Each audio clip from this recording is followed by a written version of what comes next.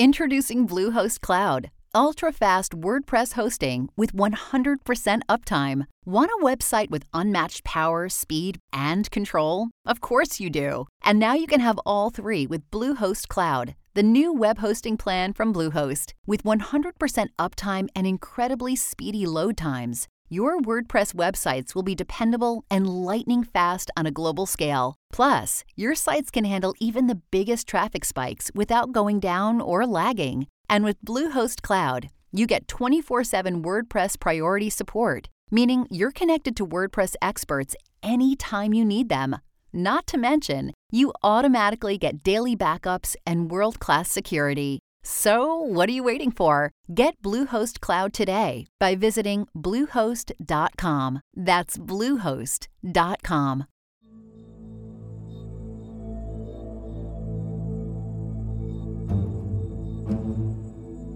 Last week, we discussed the psychology of false confessions, which can be broken down into three types: voluntary, coerced compliant, and coerced internalized. Dr. Alison Redlich, a distinguished university professor in the Department of Criminology, Law, and Society at George Mason University, revealed the different factors that put innocent people at risk for confessing to a crime they didn't commit. And though instances of false confessions have been recorded throughout history, it's easy to assume that these cases are far and few between. However, Mary Catlin, a graduate research assistant at George Mason University, says they're more common than many people would think. Still, it's difficult to quantify all cases of false confessions because it's nearly impossible to know the true number of wrongful convictions. Our best estimates of those numbers come from the National Registry of Exonerations, which is just a database that holds all known wrongful convictions that have happened in the U.S. since 1989.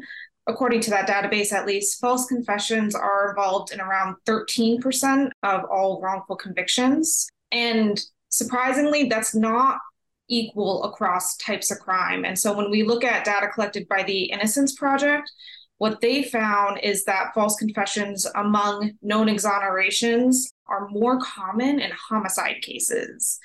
And so in homicide cases where their innocence has been demonstrated through DNA evidence, we see that false confessions were a factor in 62% of those cases. Which means that the most serious crimes appear to have a higher risk of involving false confessions. And not only are innocent people losing years of their lives, but Catlin's recent article in the Wrongful Conviction Law Review shows that they tend to die sooner as well. So what I did is I went through more than 2,600 known wrongful convictions that existed at the time we did this study, and I identified every exoneree who had passed as of, I believe it was June of 2020. And so then I went to the Centers for Disease Control and Prevention, the CDC, and I just looked at their estimates for how many people in the United States generally are expected to pass away each year. And what we found was that almost 6 times as many exonerees have passed than what the CDC would predict. Which is based on factors like race and the year a person was born. And then not only that, but when we compared how old our exonerees were at the time of their death to the CDC estimates for life expectancy, we found that the exonerees died over 13 years earlier than expected. And that's even after we accounted for their time in prison, which we know can negatively impact one's lifespan. Catlin and Redlich believe this to be one of the first papers to study the link between wrongful convictions and lifespan. So the reason behind these early deaths is still unknown. For the exonerees whose cause of death we were able to find, what we see is it is a lot of health conditions, which follows the general trend in the U.S. Things like heart disease kill a lot of people in the U.S. What's unclear for these exonerees, though, is would they have always been a victim of whatever that health condition was? So some exonerees or their families have talked about how because of the prison conditions, they developed X, Y, or Z, or maybe they were always going to be predisposed to something like cancer, but because they were in prison, they couldn't get the treatment they needed for that. They couldn't identify it as soon as they might have been able to if they were not incarcerated. And those kinds of things, while entirely plausible, are incredibly hard to tease out when we're doing this type of research. But with this emerging research and the threat of decades spent in prison, why do people confess to crimes they didn't do?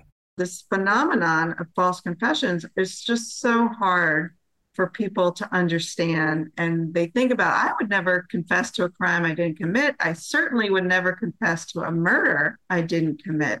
But largely through this accusatorial interrogation process, it is much more common than we think it is. So, in an effort to reduce the number of false confessions and wrongful convictions, Redlich and Catlin think the current interrogation methods need to be updated.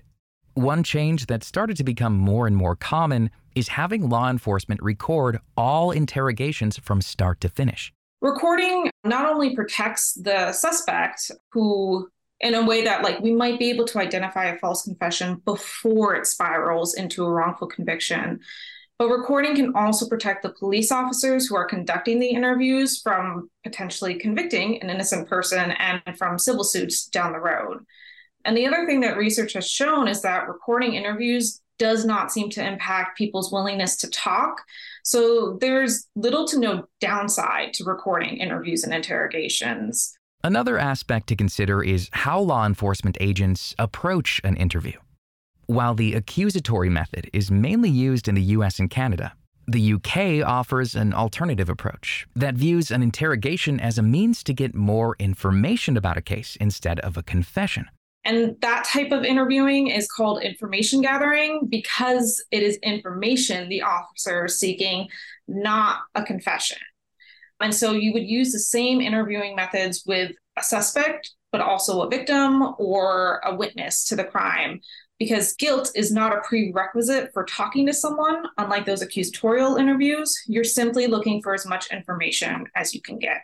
Catlin, Redlich, and other researchers recently compared these different interviewing techniques, specifically looking at confession rates. And what we found is that the information gathering approaches outperform accusatorial ones in both senses. And what I mean by that is not only did the information gathering approaches decrease the number of false confessions, but it increased the number of true confessions. Because we don't want to hinder police's ability to identify guilty individuals. So we really want to keep the number of true confessions high while we decrease the risk of false confessions. And the information gathering approaches seem to do that. And though we have research that supports a change in interrogation tactics, how do we get law enforcement to make the shift? Some of it is you need buy-in from law enforcement. So some of it is connecting researchers to those practitioners and helping show them that making this change will actually make their job easier, make them more effective at their job. So bridging that gap between researchers and practitioners is an important step to getting their buy-in. Unfortunately, one main hurdle to this progress is the way our criminal justice system is organized. We have a very fragmented criminal justice system. It's not just by the states, but I think we have over 18,000 different law enforcement agencies. So where the United Kingdom was able to institute this mandatory information gathering model in direct response to false confessions, I'll add, that is not something that's always feasible in the United States because there's just so much discretion and so many individual different law enforcement agencies. But hopefully, as researchers like Redlich and Catlin continue to focus on this area of study, we'll be able to reduce the number of people wrongly convicted and instead catch the true perpetrators. I think it's important to point out that there have been so many positive developments in the United States because the innocence movement and that the recognition that we are convicting innocent persons. So the fact that 25 states now record interrogations in some form or another is in a very positive development because I think before the movement, there were maybe 2 states, Minnesota and Alaska. And, on the one hand, we still have a ways to go, but on the other hand, policy is moving forward. You can find more information about Dr. Allison Redlich, Mary Catlin, and all of our guests on our website, radiohealthjournal.org. For more behind the scenes, follow Radio Health Journal on Facebook, Instagram, and X. Our writer-producer is Kristen Farah. Our production manager is Jason Dickey. I'm Greg Johnson.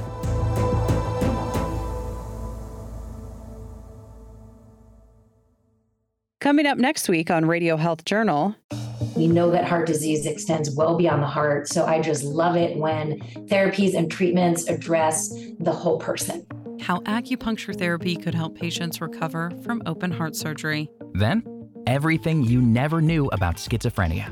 Everyone here who's listening can be made psychotic, whether you're isolated for 3 months in a dark hole or you're giving psychotomimetic drugs. All that and more on Radio Health Journal. I'm Elizabeth Westfield, host of Radio Health Journal. If you enjoy listening to Radio Health Journal, you'll also like our sister show, Viewpoints, which covers a wide array of topics from education to history to the environment. Here's a preview of what they're covering this week on Viewpoints. Alcohol, yeast dough, if you're making cookies with your kids and you got a chow hound, don't let them eat the raw dough. We cover some of the definite no-nos for pets. Then, I have a list of 45 ingredients, and 41 of those were functionally extinct. Did the fruits and vegetables of our ancestors actually taste better? These food historians have no doubt. I'm Marty Peterson. and I'm Gary Price. These stories in depth this week on your public affairs magazine, Viewpoints.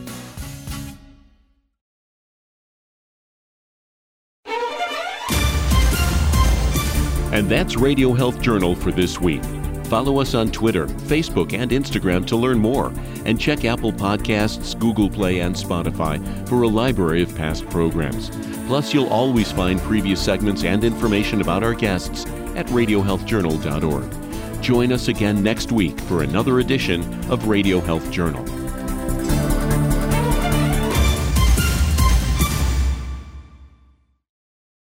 Support for this podcast and the following message come from Corient. Corient provides wealth management services centered around you. They focus on exceeding your expectations and simplifying your life. Corient has been helping high achievers just like you enjoy their lives more fully, preserve their wealth, and provide for the people, causes, and communities they care about. As one of the largest integrated fee-only registered investment advisors in the U.S., Corient has deeply experienced teams in 23 strategic locations. Corient has extensive knowledge spanning the full spectrum of planning, investing, lending, and money management disciplines. Leverage Corient's exclusive network of experts to craft custom solutions designed to help you reach your financial goals, no matter how complex they may be. Real wealth requires real solutions. For more information, connect with a wealth advisor today at Corient.com. That's Corient.com. Corient.com.